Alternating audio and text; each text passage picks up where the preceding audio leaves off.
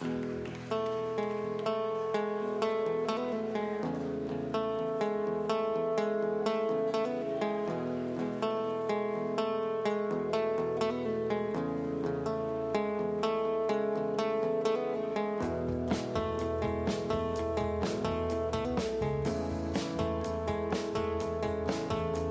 folks. This is Barak Lurie at the Barak Lurie Podcast with my good friend and producer, R.A. David. Always a pleasure.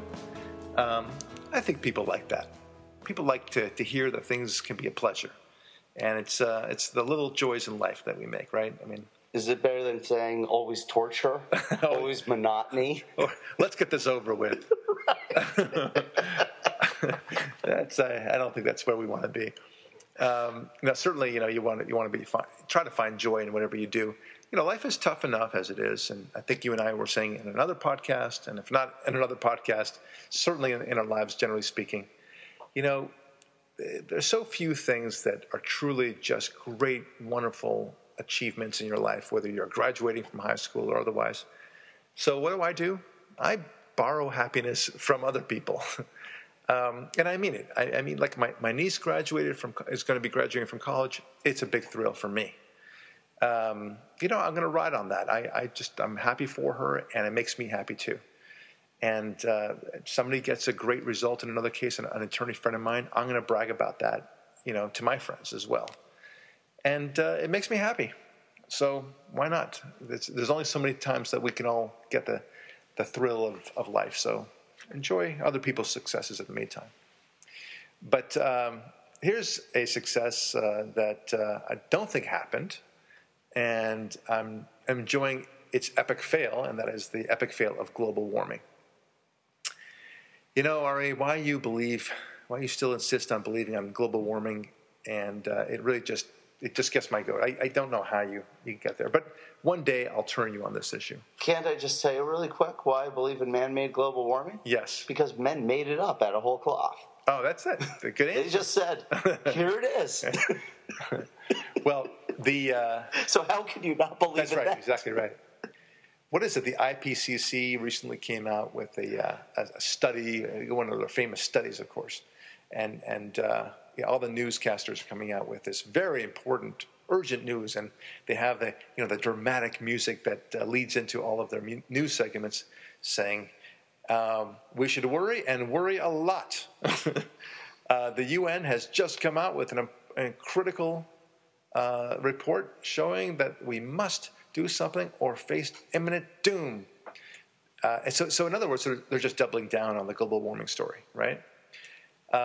Things are just so horrible, and this is the latest trick that they have. The debate is settled, of course, as they always say, but it just gets more and more hot, as it were. Never mind that, by 2013, we were going to have all these climate refugees. Remember that? Millions and millions of climate refugees. And that by 2010, the polar ice caps, maybe it was 2013, doesn't matter because it's already in the past, there was going to be no ice to speak of in the polar ice caps. Okay. I mean, how anybody could say that? I mean, you could say it's thinner. You could say it's 3 inches thinner. That's hard to kind of argue with, right? But it's easy to argue with when somebody says there's not going to be any ice at all in the North or the South Poles. Okay, that's pretty hot, my friends. That's going to be really hot. So that's what they have there. But here's what I really want to talk about today, because the global warming thing is so imploded.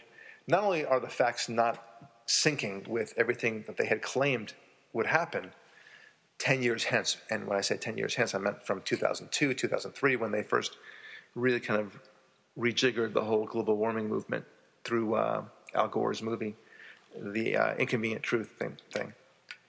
Not only that, but they argue that the debate is over, right? This is that mantra that they had over and over again. The debate is over. There's no thinking about this. We're good to go on this. So not only do they just don't jive whatsoever with reality, they still double down. They ignore everything else, and now they're trying to scare us all the more, because that's what you do. And I see this in litigation, by the way. the more desperate the other side is, the greater the octave with which they speak, right? They're more intense suddenly about it. Stop this cover-up. Stop this cover-up. Right, and also the more inane the shrill becomes itself. The gloves don't fit. You must quit. Right. Or, Holocaust denier. That's a classic example. And I always like to say, no, I'm beyond a Holocaust denier. I'm a Holocaust blasphemer. That's right, because I want them to recognize that what they're spouting is in fact religion. And I'm blaspheming against, let's call a spade. You and I are blaspheming against their religion called global warming. Yeah, we are Abraham in his father's idol shop, shattering the idols with our hammers. We're happily swinging away at them, even if it's a death penalty warranted offense. That's right. Happily swinging away and saying, what are you going to do now, Moses? No, I'm kidding around. What are you going to do now, Dad? I mean, it's these idols that you say were so powerful. Why aren't they stopping me? Well, I thought Moses had a great, how George Washington had the "I cannot tell a lie. Yes, I cut down the cherry tree." I think the story of Abraham is he put the hammer in one of the idol's hands. It says, "Dad, I think they had a fight." That's very funny. Oh, that's very funny. Yeah, that's what it should happen. That's what should happen. Okay, so here's kind of I'm going to have some fun with this. As you know, the debate is settled. I put that in air quotes when it comes to global warming, right? How about if we do the same thing when it comes to using that phrase? Because I think the debate is far more settled on many other areas. The debate is settled, for example, that evolution is a crock. The pure evolution is a crock. Okay? Survival of the fittest doesn't work. The debate is really settled. I mean, nobody can seriously think. But what are you talking about, Barack? There are a lot of scientists like that. We argue the same thing with global warming. There are a lot of scientists who are, questioning the global warming thing, but you didn't listen to us. So we're just going to say the debate is settled. We are decreeing the science settled. That's right. The science is settled, and we have a bunch of scientists who all say, and you know what? We've asked all of them, and all of them agree with us. Not just 97%. All the ones that we chose to agree with us have agreed with us. We even paid them to make sure they agreed with us. Why not? Why not? Well, they don't need to be paid because I think the science is there in our favor. But that's another story. We just said that to make it fair. Keep it fair. But putting that aside, we can legitimately argue that the debate is science and is settled, and we have more science to actually back it up. We've talked about it on this podcast, this show, and for that matter on my Sunday shows. I think basically showing that beyond a reasonable doubt, that what we see around us is the product of intelligent design, not randomness, at the very least, not randomness. And I think that debate really, it's hard to say that it's anything other than settled. So I'm going to make that argument. Here are other things that I think we can say the debate is settled. The debate is settled that higher taxes hurt the economy. Okay? Let's just settle that. That's been proven time and time again. I wish Republicans spoke that way. Do you know how powerful it would be if a Republican had the guts to actually say that? Yeah, that'd be nice. It's true. The debate is settled that regulations hurt the economy and move jobs away. When people talk about shipping jobs overseas, as if somehow, you get this idea of there's a crate and you stamp on, the words jobs. And it's now being shipped over. Right? One American job being shipped over. And it's a freighter. Yeah, I love when Obama that are eventually, says, hijacked and by pirates in Somalia, but that's another story. And I love how Obama says jobs are being shipped overseas by Republicans to Mexico and Canada. Overseas. Oh, yes, to Mexico and Canada. Well, he does know because he should know better because he's been to all the 57 states, and he knows his geography. Another one is, of course, the minimum wage. The science is settled on that. High minimum wage, any minimum wage kills jobs. And increases. It kills the jobs that are on their way to China. That's right. Yeah, I mean, it's settled that higher regulations ship jobs overseas. That's what causes it, my friends. It's not that we just love shipping jobs. It's expensive to ship a job overseas. Why would you do that when you could use it here locally? I actually have a really good example of that. we were talking about a certain model of TV, and not to bore you with that, I bought one of these TVs. And I looked at the box, and it's a Korean make of TV. On the box, guess what it says? Just guess. Right, made in Mexico. Yeah. The Koreans thought that the price for labor in Asia is too high, Oh, that's so and they're shipping to Mexico. Yeah, why not? You've got it. You have to think that whenever you try to increase the price somewhere here, it's going to be shipped somewhere else. So it creates a threefold problem. One is employers don't hire you, so that it increases unemployment. I consider that a bad thing. It increases illegal immigration. I think that's a bad thing. And for whatever jobs there are, the employer will ship it overseas, which I think is a bad thing. We'd like to have all those three things resolved in our favor, and all those things can be resolved by not having a minimum wage whatsoever. So there you have it. I'd like to see that happen. Here's another thing. What about anything related to dealing with dictatorships? Can we say that it's settled that coddling dictators doesn't work? Can we say that? Not only can we say it, I'd say we decree it right here. Decree coddling dictators is only good for the dictator. Right. It never helps. It has never worked ever in history. And I think we have 100% background proof on that. I actually broached this subject with, what's that guy's name? He used to be a communist, and now he's a conservative. David Horowitz? David Horowitz, exactly right. And I talked to him at Stand With Us function. A great guy, a good conservative. I like his background. I like his analysis. I like his anger as well. And I broached this subject with him, and I said, don't you think that diplomacy has never worked with a dictator in the history of the world? And he says, I don't know if you could do such a broad sweeping statement. What about Reykjavik and Reagan?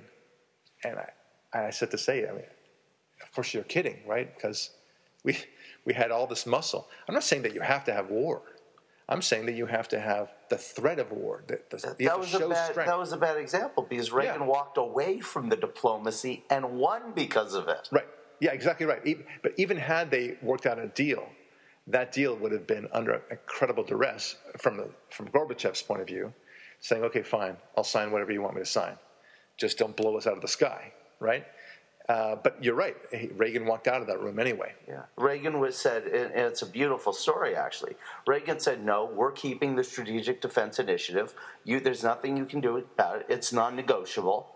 And you're either going to talk about reducing these weapons, or we're talking about nothing. And then Gorbachev babbled some communist stuff, and Reagan did this. This is the most beautiful thing ever. Reagan started saying the names of the people in the gulags he wanted released. Wow. This guy's Solzhenitsyn, I think, was out by that time, but people like Solzhenitsyn and this guy Sakharov and this writer. Yeah. Nathan Sharansky, for example. Yeah, I want this guy released. I want this guy released. And in Gorbachev's memoirs, he said he would turn to his people and they said, this guy's nuts. Reagan's crazy. He cares about these individuals, but he didn't understand. But that's the core of conservatism. We care about individuals so much, we're willing to say, screw the negotiations. I want these individuals freed. That's right. And that's how he turned it all around. But we can say the debate is settled, right? I mean, why are we playing these games anymore? Why do we? I mean, we talked before about, in one of our podcasts, and one of my favorite ones was about how the discussion has been so limited, and that and I'm kind of waving my hand down below right now. We're talking, at this low level when we shouldn't be. We're talking about these things that have been discussed and resolved in our minds, and not just in our minds, in reality. Yeah, we should have these high-level concepts, right? These high conversations. What's the future of humanity? What's the next horizons we're going to explore? Right. What's the great technology for all of us? Right. What's great discoveries? That was the topic of what things are not on the table but should be on the table, right? Yes. And how do we spread liberty, right? How do we maximize employment in the world? How do we bring other countries to enjoy the same, to provide the same joys and blessings that America does? Why can't it be that every other country is an equally exciting place to escape from poverty Yeah, why can't every other country have the same problem we have, which is too many overfed people rather than too many underfed? Yeah, good example.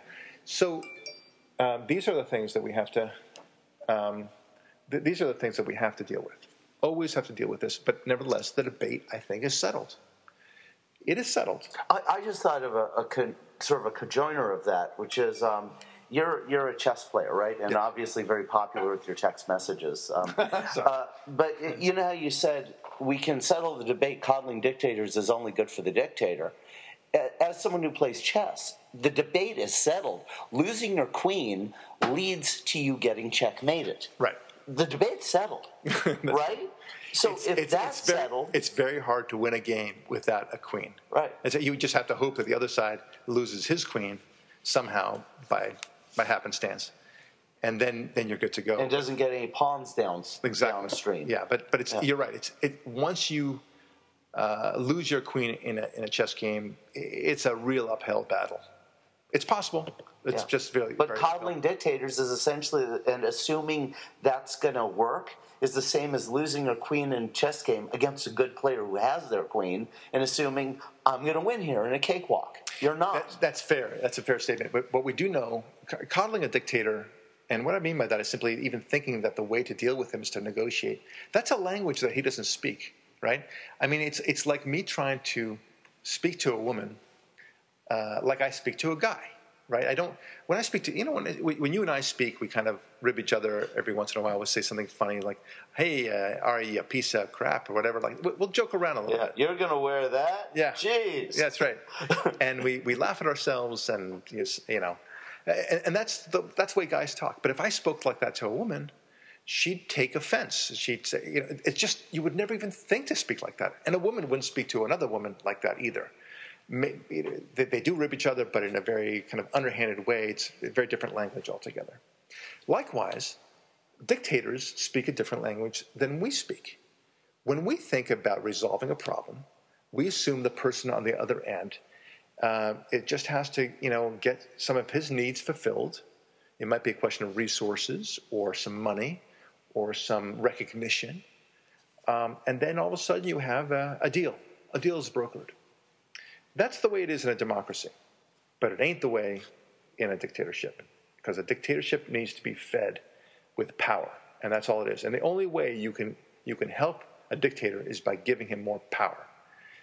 And so you're not speaking the same language. It's kind of like the type of law you practice, negotiations, business deals. Right. It's like you're out here in civil society doing your kind of practice. Right. Now let's put you in prison and have you negotiating for cigarettes with a very dangerous criminal. Right. Right? That's the way it is negotiating with a dictator. It's a totally different context. All year, let's find mutually beneficial arrangements for us. Let's make this easy. Let's make this convenient. Yeah, let's make this pain-free. That's not existent in that world. All they see is power, and when you start negotiating with them, that's when they really play you. It's even when you open the door, even when you talk the language, then you've already lost. Yeah, the only wait. Right. And Ronald Reagan recognized that when the Reykjavik argument altogether, he didn't even let the discussion begin. He simply said, "We're having SDI. Don't even talk about it.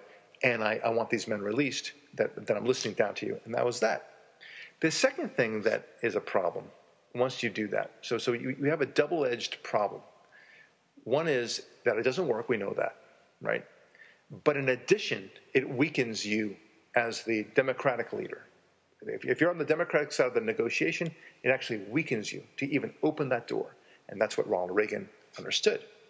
So, for example, every time we go to North Korea and say, please don't build your nuclear arms, please don't do so, we give him legitimacy as a legitimate leader of this communist country. And what we should be doing instead is, you're a rogue nation, you're a monster, you're evil, we're going to quarantine you. That's it. Well, I'm going to throw nuclear arms. Sir, we're going to quarantine you. I'm going to blow up this nuclear arm. Sir, we're going to quarantine you. And if you do anything that you're threatening whatsoever, we will blow you up forever. Okay, we're just not going to play this game for the rest of our lives. And in the meantime, your people are suffering, and you know what? we just will simply destroy you. We know that debate is over. And that's where I want to go further. What other debates are there in your mind that are simply over? Because we know that they're over. Well, the biggest one for me is, of course, abortion. Yeah. The science is settled on that. Oh, good point. We know, based on, forget abortion science, Right. we know for childcare science, for neonatal, prenatal, OBGYN science, with the way we can look at babies in the womb for mothers who want to keep them.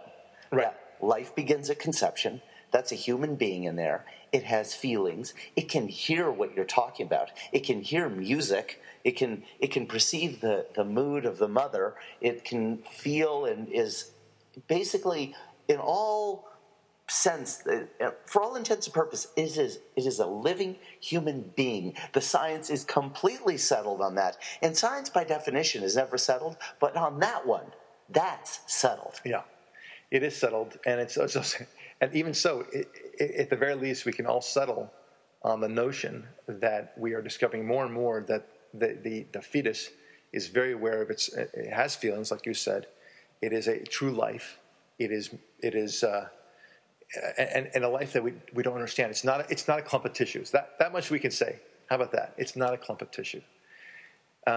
Here are some other ones that we can certainly talk about. And just to finish on that, if you want to have a debate of weighing the rights of that being versus the rights of a mother in a free society, that's a debate worth having. But the science is settled on whether or not that's a living human being. Yeah, the science is settled. And look, you don't have to like it. You don't have to like the idea of a pro-life position. But don't think for a moment that as we go forward, learning science, which the left is very fond of saying that they're supportive of, but in fact are not, don't think for a moment that somehow that the science won't continue to show that the fetus, as they like to call him, is not experiencing horrific pain and feelings in the process. It's very hard. It's the left. If you can summarize it, there are many ways you can summarize the left. Right. One of them is that they don't think of consequences. Another way is to think that it's hear no evil, see no evil, speak no evil. Right. As long as they don't see it, or out of sight, out of mind. How about that? As long as they don't see the job is being lost with minimum wage, well, then they're okay with it. As long as they don't see the baby inside the womb, then they're okay with killing it. That's really what it is. I mean, that's what was so powerful, not great at all, but so powerful about the story from England, where they were disposing of the fetuses, the tissues, as it were. It kind of begged the question, right? Like, what do they do with the tissue? They got to get rid of it somewhere. Do they flush it down the toilet? No. Do they put it in a trash bin? No. They put it somewhere. I mean, it's the ugliness of the kind of the reality of abortion is all of a sudden there. People, I think, a lot of people on the left, when they think of abortion, they think of this notion of, okay, well, they kill the baby and it's like it just kind of disappears, and then they just walk out of the medical room wherever they're having the abortion, and they go about their way. Maybe they're a little uncomfortable for a day or two, but then they go on their merry way, and life is okay. Have unprotected sex that night. That very night. Will be fine. That's right. My right. That's right. That's exactly right. You, I believe, would get this because I believe you come from a family of great cartoonists, artists, satirists. Mad Magazine, which I think your father should have worked for. I mean, his talent was really wasted at time. Once had one of the most brilliant cartoon panels ever. The words at the bottom were, "What did the city of New York do with King Kong?" And the picture was a whole bunch of people eating hamburgers. That's a very funny thing. And it's the exact same thing what you just said. No one wants to know where those hamburgers came from. Right. That's right. No one wants to know where they're going. That's right. And now that we were told by the bottom of the panel, we really don't wish we didn't know. Well, this is part of the reason why I've become vegan, and it's not because I'm Gaia, I'm Mr. Gaia sort of thing.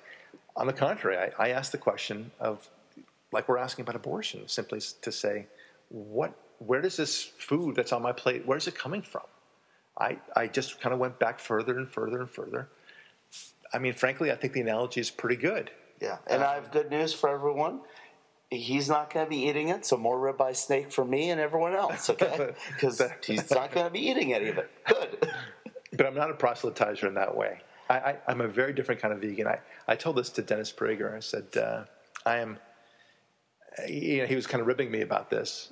And I stepped out of the room from our board meeting, and he was saying, we were just making fun of you for being a vegan. And I said, listen, you're welcome to do that, but I want you to know I'm a vegan that hates PETA, P-E-T-A, the people for the ethical treatment of animals. I despise these people. I'm vegan purely for health reasons. So you would support every PETA member being turned into hamburgers and then fed to people? I do not think you understand the gist of where I'm going with this, monsieur. Okay, so no. I think you've gone off the reservation on that one. No, but it's very funny. No, I think that they're crazy over there. And that's, they give vegans a bad name. That's the point. It's kind of like I think I was telling you about a friend of mine who was gay. And he, he's not at all effeminate. He, dresses as masculine as anyone else. And you wouldn't know. He's just one of those gay guys that you wouldn't know is gay. And he always said, like, he's always embarrassed about being gay. And he's out of the closet, so it's not that. He's just really embarrassed about it. And I said, why are you embarrassed about it? And he said, well, because, I think people associate being gay with those guys in the gay pride parades, and they're all doing these crazy things, and they have a G-string up their butts, and, they're practically nude as they walk around. And frankly, it's disgusting and it's embarrassing. And I do think he's right that it's disgusting and it's embarrassing. You shouldn't be parading around like that. And you shouldn't be in everyone's face with that. But I said, I don't perceive all gay guys to be like that just because of those, guys on the periphery. But from his perspective, his concern was that's what he thought people thought. And I said, look, I'm Jewish, and once in a blue moon, somebody Jewish will do something that's very stupid and very wrong. And, and yes, I understand that. And then I worry, what will the world think about Jews? Is he giving Jews a bad name? This guy who maybe stole some money from his investors, for example. And I've come to appreciate that we're just too sensitive on those things. And this gay guy was also perhaps too sensitive about it. And now going back to the vegan thing, I think I'm sensitive about it. I think PETA, however, is the face of veganism, unfortunately. And if it's not PETA, it's these other people that throw paint on your fur, and they're very vocal about it. And I think they gave us a bad name. But there are many quiet vegans like myself who simply say, look, I just want to be healthy. I don't want to participate in the slaughter of animals. I don't want that sort of pain in my Do you extend your plate. Veganism to leather jackets and fur coats too? No, I don't. I really don't. Oh, see, then you're not one of them. I'm totally not one of them. Yeah. Look, if there's an option between an equally nice jacket that looks like full leather, I'm totally into full leather. Yeah, I'll buy it. Sure. I won't go out of my way to buy the leather one. But you know what? Leather shoes, by the way, they make some really nice non-leather shoes now, so I'm getting those. But sometimes, I've got nice taste in clothes, and sometimes that'll entail some leather. This has to do with things you're putting into your body that you're gonna, Yeah, it's a different. It's a different animal, so to speak. And these guys just make it bad for us. So anyway, I do it for health. The fact that I'm not contributing to the suffering of animals, or at least lessening my contribution to the suffering of animals, great. I'm all for that. But really, it just turns out that eating a plant-based diet is really good for you. It just happens to be. And we're just not meant to eat the animals, and that's that. But again, I digress. That's not the main point. And I can even say that the debate on that is not settled.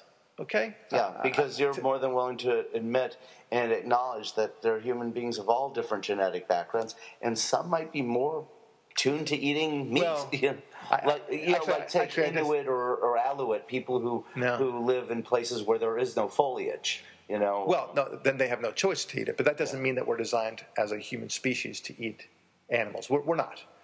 But like I said, like you were about to say, which is that if someone were to show me that you got to eat chicken like once every 2 weeks in order to maintain a healthy diet or whatever it is, and it's a longitudinal study of some kind, I say, sure, I'll change my diet.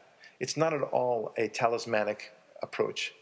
Now, so far what I've learned is that all the longitudinal studies have shown that going vegan is the better way, and I can go through that. But let's not even talk about that, the debate being settled there. I think it's strong. I think there are strong arguments for veganism, and I am vegan for that reason. But I'm open-minded. Yeah, and also this episode is about things that are settled, not that we're decreeing, not things that aren't. I'll name one. Yeah, go for the next because I got one too. That is. You're not allowed to think what I'm thinking. Go ahead. What is the one that you would propose? It's that the debate is settled that it's more ideal and people are happier and live better lives by believing in God and practicing religiosity than those who practice godlessness of varying degrees or channeling their human need to worship into secular idols rather than worshiping God. Well, yeah, I think I can. The debate's clearly settled on that one. Yes, and let me summarize because I think I can tweak it just a little bit, and then we can agree on this. That living a God-centered life is much more healthy and more productive, and it'll make you happier. I think the debate is settled on that. And that's what you're really saying. Yes. And I agree with you 100%. And that's not even saying, folks, that there is a God or not. And you can even say it's all a big ruse. It's all a big pretense. But if you live that pretense, you're going to have a much more productive and much more happy life. And I'm not talking about cultism, where even people who are Jewish or Christian can fall into different flavors of their religion that have turned into cults of certain sects. I'm talking about normal, balanced, God-centered life. Yeah, that's right. If you do that, you will have great joy in your life, and you'll have a sense of purpose. And as we often say, what is the purpose of purpose? I'll tell you what it is. It's to have a purpose. Yeah, okay? and the debate and science are totally settled. The debate is over. Science is settled. Right. Believe in God. You'll most likely be happier than if you don't. It is. Yeah, that's true. It is the greatest indicator, the greatest cure for depression is God. It won't necessarily cure it, but if you want the biggest bang for your buck, so to speak, the biggest big bang, if you will, believe in God. Yeah, and at the top you talked about how you'll play hitchhiker on people's pleasure, like take pleasure in people's success. Right. And part of that is gratitude. Right. Being happy when other people are successful along with yourself and thankful that they're successful as well as thankful and really appreciative of your success based on the hard work you did and the luck you might have had and God's willing, as you say. If you feel gratitude, you'll be more likely to be happy. And that is connected part and parcel with believing in being a God-centered believer. Believing in something beyond yourself is wonderful. Here's another settled situation. It is settled that the family is the bedrock of civilization. I'm not even getting to the gay marriage debate right now. But it's settled that family is the bedrock of civilization. And you're not talking about the Manson family. You're talking about mother, father, children family. Of course, mother, father, children. The classic nuclear family, that's where it's at. That's what has advanced civilization. There's no other exception, no other way of looking at it. Yeah, not the village, not the government, not the public school, the family. The family. We know that. Here's another one. That guns don't kill people. People kill people, right? That the presence of guns is not what creates any violence in our society. Guns will always be there. And no matter how you fashion them, people will find a way to create mayhem with or without guns. And we had this recently I think it was in Japan, where some crazy guy, a group of crazy guys. That was China with the knives. You're right, China. With the knives. They weren't guns. They just went with very sharp knives, and they cut up, 100 people. I mean, it was just horrible what they did. These were evil people, don't get me wrong. But they didn't have a gun. Not one single gun was used. And the Democrats, lo and behold, did not suddenly hold a bunch of trials and hearings trying to ban the Iron Chef That's right. from television. Lo and behold. And we do know, however, that the more you give guns to good people, the less chance that bad people will use guns. And it's as simple as that. We have this, it's what we call deterrence. There are many other examples of debates, folks, that we can easily say are resolved, and they are resolved. It's just that the left doesn't like it being resolved. So they will continue to open it up and say, we've got to rethink it. And I think, Ari, you said it a long time ago, it's not the 1%ers, it's more like the 10%ers. The 10% of society, like in the communist Russia, who completely altered the entire Russian history by advocating this thing called communism. And 90% of the population was against it, but it was the 10% that were very vocal that ended up controlling and changing the whole direction of Russia into a horrible country that it became, the Soviet Union. And the echoes are still there. And the same thing is true with these things that we know to be true, the things that we hold to be self-evident, right? Think about the chutzpah, the confidence that Thomas Jefferson and the other founding fathers must have had to say, we hold these truths to be self-evident. In Al Gore speak, that means the science is settled, the debate is over. The debate is over. And that's exactly what I mean.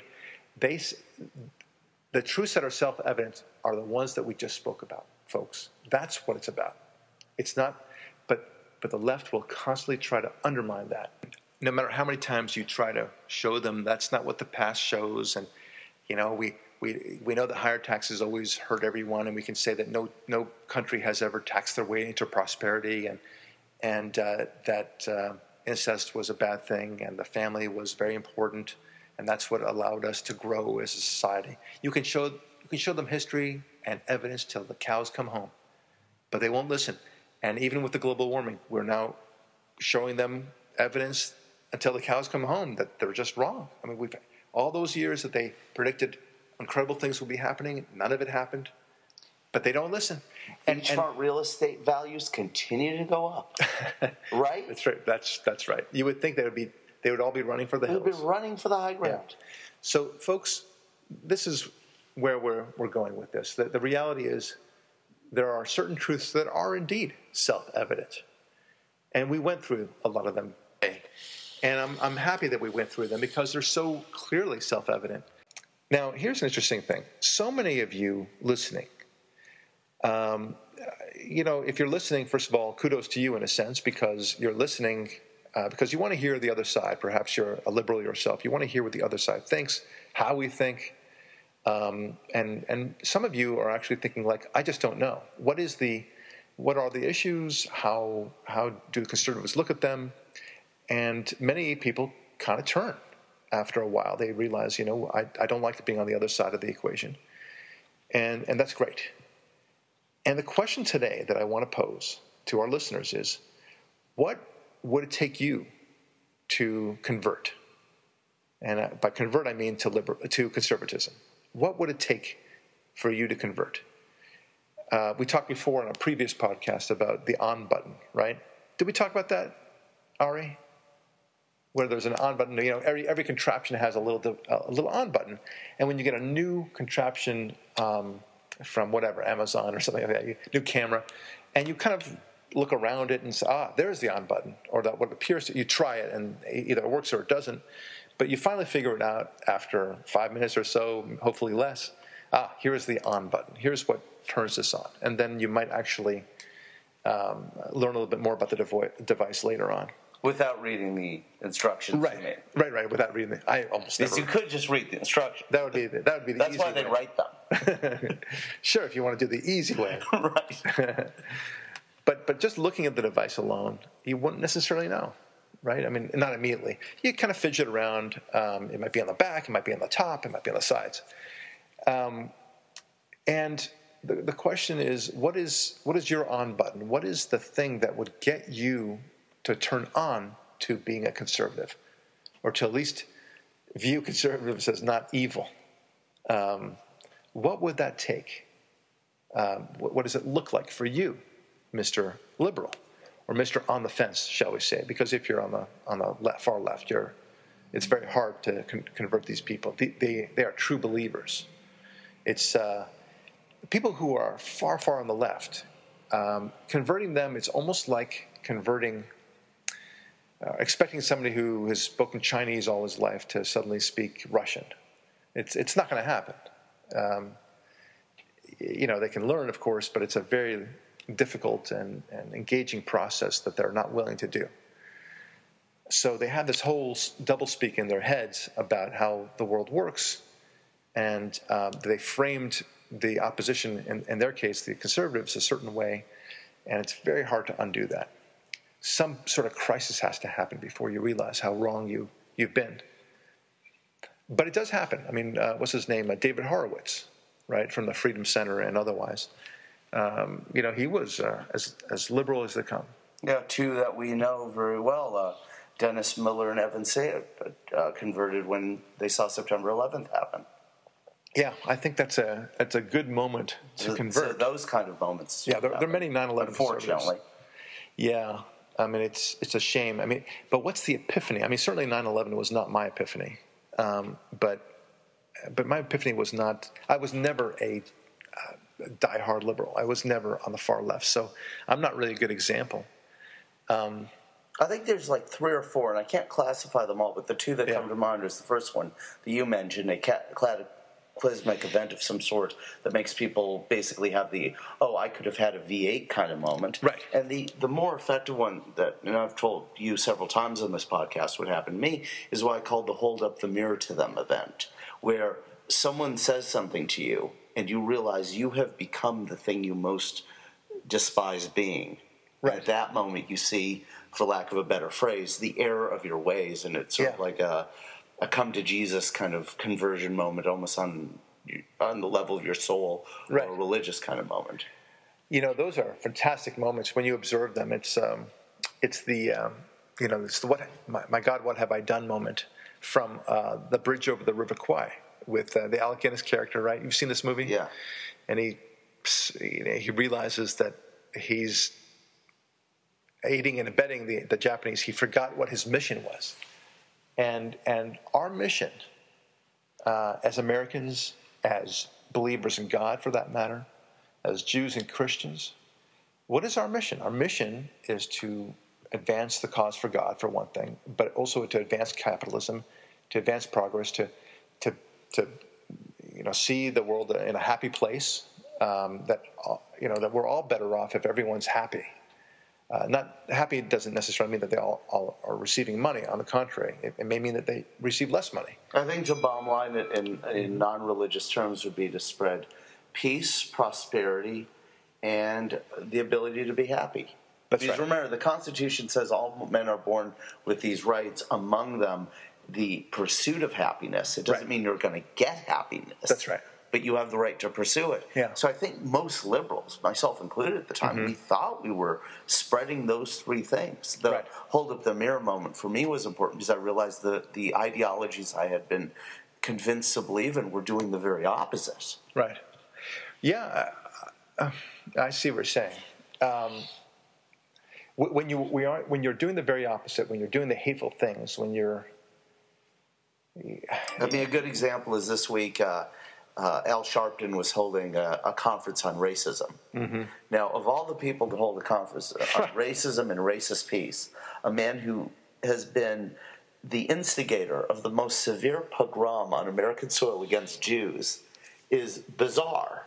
Right. And then the modern racial Nazis, if you will, the race hustlers, the poverty pimp, those kind of people, the Jesse Jacksons, the Eric Holders, the Barack Obamas, who are all promoting racial harmony and equality, are associating with this man. That's an example of what we mean of people who need to have the mirror held up before them to see what they've become. Right.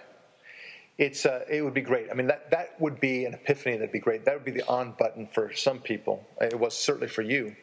But generally speaking, we engage in debate with people, right? And I guess that's one way of dealing with them is to confront them and say, "You're a communist," or "You're doing the very thing that you claim to hate." Yeah, you're destroying the environment. You're being hateful towards women. You're waging the war on women, the war on children. Right. You're being racist. Not you, Brock, but Right. them out there. Yeah. You are being racist by promoting these policies that keep people of ethnic backgrounds down. Charles Barkley, the basketball player, said something brilliant. I think it was a few weeks ago. He said, if you're voting for these Democrats because you're expecting them to help the poor, why is it the poor are still poor after 40 years? Right. And then, of course, why are all the cities that are controlled by Democrats, why are they suffering so poorly? And why are the poor in those cities growing? Why are they all going bankrupt? And so on. These are wonderful things to talk about. Well, okay, so that's one way of dealing with it, I suppose. That's one on button, is to hold up the mirror. I like the way you say it, to hold up a mirror to them and say, you're doing the very thing that you claim to hate, or that you are becoming the very thing that you claim to hate. So let's think about other things that if you're the diehard liberal, what is it that would be your on button? And there might be a couple of on buttons. And what I've come to say in the other days is to simply say, what is it? I invite them to tell me, what is it that would change you to become a conservative? And the first thing they say, I'll never be a conservative. Okay, wait. What is it, however, that will make you realize that you're on the wrong team? How about that? You suddenly realize you're on the wrong team. Like Alec Guinness realized he's on the wrong team. Okay. He just built a bridge for the Japanese army. That's right. To win the war against his country. Right. What the frig have I been doing? It's all nice to give a sense of pride to your soldiers. And I think an interesting sort of preface to that is an admission by us who are conservatives, which is this. I in no way, and I think we've talked about this before, neither of us would ever say, we're conservative, that's it, we're never changing our mind, we're closing our mind. Right. Of course not. No. If someone comes along with a truly great argument for us, we're going to listen. So, yeah, I agree. But the key is, where are the arguments that will turn them around? So, for example, let me tell you that there are numerous arguments that I was dealing with or that I was grappling with, and I think what I was there were certain assumptions that I had always made. I'd made the assumptions. I was already cool with and it never entered my mind that a whole swath of people were automatically racist. I didn't buy that for a second. I thought that Republicans might have been trying to suppress votes, but I didn't think they were inherently racist. I thought that was just inherently childish. I also didn't believe for a moment that somehow capitalism was a bad thing. I accepted capitalism as a very good thing, and that it was important for innovation and such. My mistake was to think that the Democrats supported capitalism. And it just, I was wrong about that. The reality was that Bill Clinton, created a gray area. He was actually very supportive of capitalism. So, but we now know that the Democrat platform, that he was actually counter to the Democrat platform in many ways. So Bill Clinton was the best blessing to the Democrats ever, because there was a good period of time in the 90s with Bill Clinton there, but that's only because he played ball with the Republicans, and we know what happened as a result of that. So when people vote Democrat today, they still have this positive feeling about Bill Clinton in the 90s, and he was a Democrat, by golly. Therefore, Democrats can be good. But going back to my own conversion, so the issues for me were abortion. It was also about America's role in the world, and what else was it? Religion. I felt maybe there should be a separation of church and state and all that stuff. So I explored that, and once I felt satisfied that the Republican way was much more healthy on all three of those issues, I was done. That was it. It was enough for me to completely turn over and call myself a Republican, and conservative for that matter. I don't know about other people. I think it would take them a little bit more. But the on button for a lot of people, I think if you're really further to the left than I was, I think they need to understand that their vision of conservatives as being greedy and racist, because that's usually the two things that go hand in hand, that they make these wild assumptions, just tremendous assumptions automatically. Oh, well, now that you're rich, now you want to be conservative, as if half the country is rich. I wish, but it's not, right? It doesn't they don't do the math on that. But they think that, and not that I'm rich either, by the way, folks. But now that you have some money, therefore you vote for Republicans. It's automatic. They're not even being cynical as they say it. They just think that that's what it is, and they're liberal, notwithstanding having a little bit of money, and because they're not being led by the nose by money. You understand? Well, when you change them on that and you help explain the numbers to them, I think that helps. Likewise, when it comes to the world at large, when you explain to them that if America is not the policeman of the world, somebody else will be, and then they say, well, why does it have to be that way? And I always say, it doesn't have to be that way. I agree, but it always is. And every period in history in the entire world has always had some sort of muscle man or muscle country that has basically dictated terms of the way things should be. And thank goodness we have this country called America that doesn't dictate terms, but nevertheless kind of has a lot of sway culturally and militarily. So we protect, we defend, and we provide influence by way of culture and our language and our products and everything else. But if we just step back from that, things are going to start falling apart. But I wonder what the other on buttons are, because I'm fascinated. I talk to these other people, and it's you're talking about minimum wage, for example, and they just you can't get them to think otherwise. You can't get them to accept the fact that a minimum wage might impact the economy. They just see no problem. Employers just pay them more. That's all. Yeah, well, so much of the problem that we're up against is cultural propaganda on issues like that one, or same-sex marriage or global warming. These are the big ones where they've been so indoctrinated into patterns of thought that have been so reinforced by the word of mouth they receive from their culture around them, and it's been repeated over and over and over again, so that when they hear a contradictory opinion, they don't react, let's just say on same-sex marriage, with, oh, I guess you disagree. It's, well, the only reason you could disagree is because you are irrational and full of hatred for a certain segment of the population. And so what we're dealing with on button-wise in actuality is the challenge of how do you cut through this cultural messaging? How do we come up with our own? Right. As these people go home and turn on the evening news, every night there's Brian Williams repeating this every night. Yeah. And then he'll repeat it again tomorrow. The good news, of course, is that there are so many different outlets now that have different competing voices, but I wonder if people actually listen to that at all. Well, the numbers are still overwhelming. In aggregate, the only number of people of our population, of the news receiving percentage of the population that receives in aggregate the alternate voice is about 11%.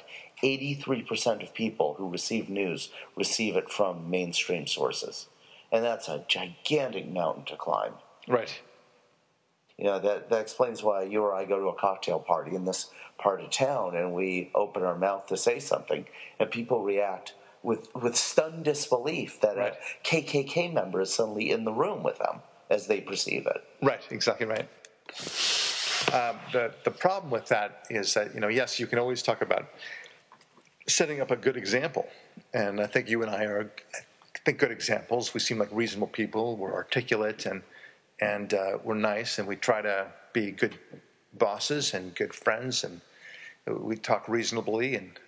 But they still...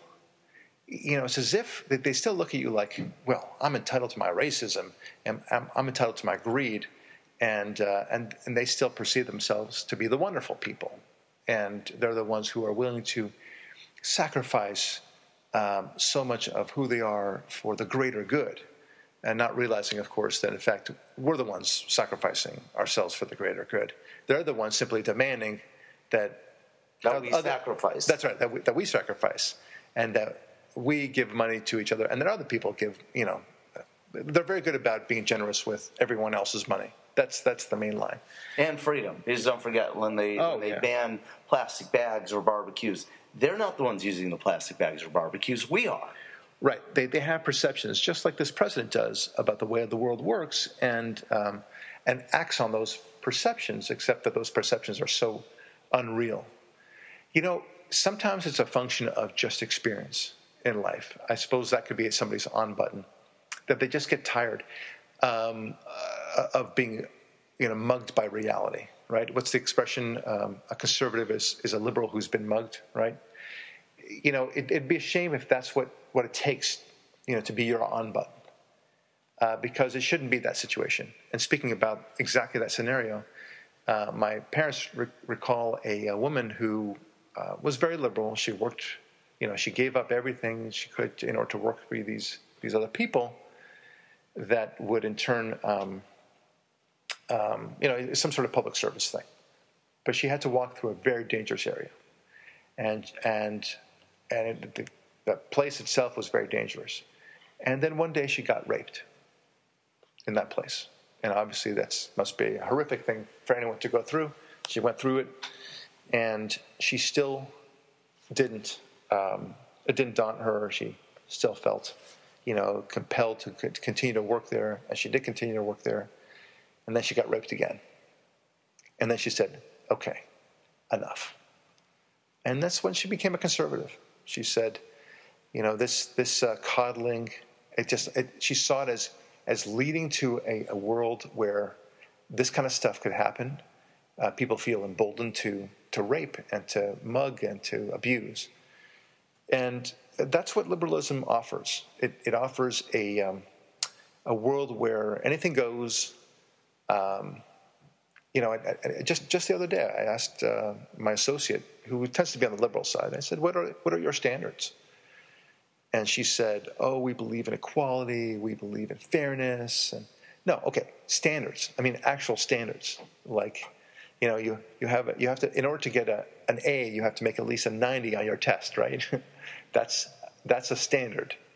Do you think everyone should be able to speak English at an 8th grade reading level before they graduate from 8th grade?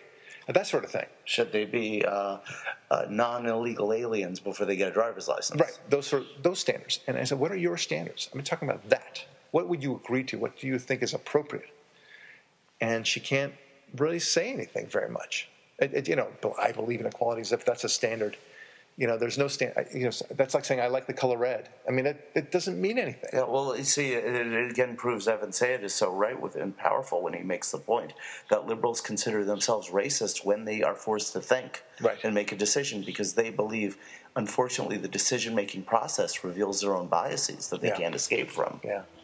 Well, dear listener, and I'm hearing the music now already playing down, but it's worthwhile asking yourself what is your on button? What would it take for you to either become a conservative or a liberal, right? By and large, people are converting to conservatism, and it's that liberals are staying liberal. But those who are converting, they're converting to conservatism, not the other way around, by and large. And ask yourself, what would it take you to turn around? Is it an assumption that you have? Are you willing to question your assumptions? If you're willing to question your assumptions, I put it to you that you're probably on the road to conservatism without you realizing it. Anyway, Ari, a pleasure as always. Thanks so much for listening, everyone. We'll talk to you next week.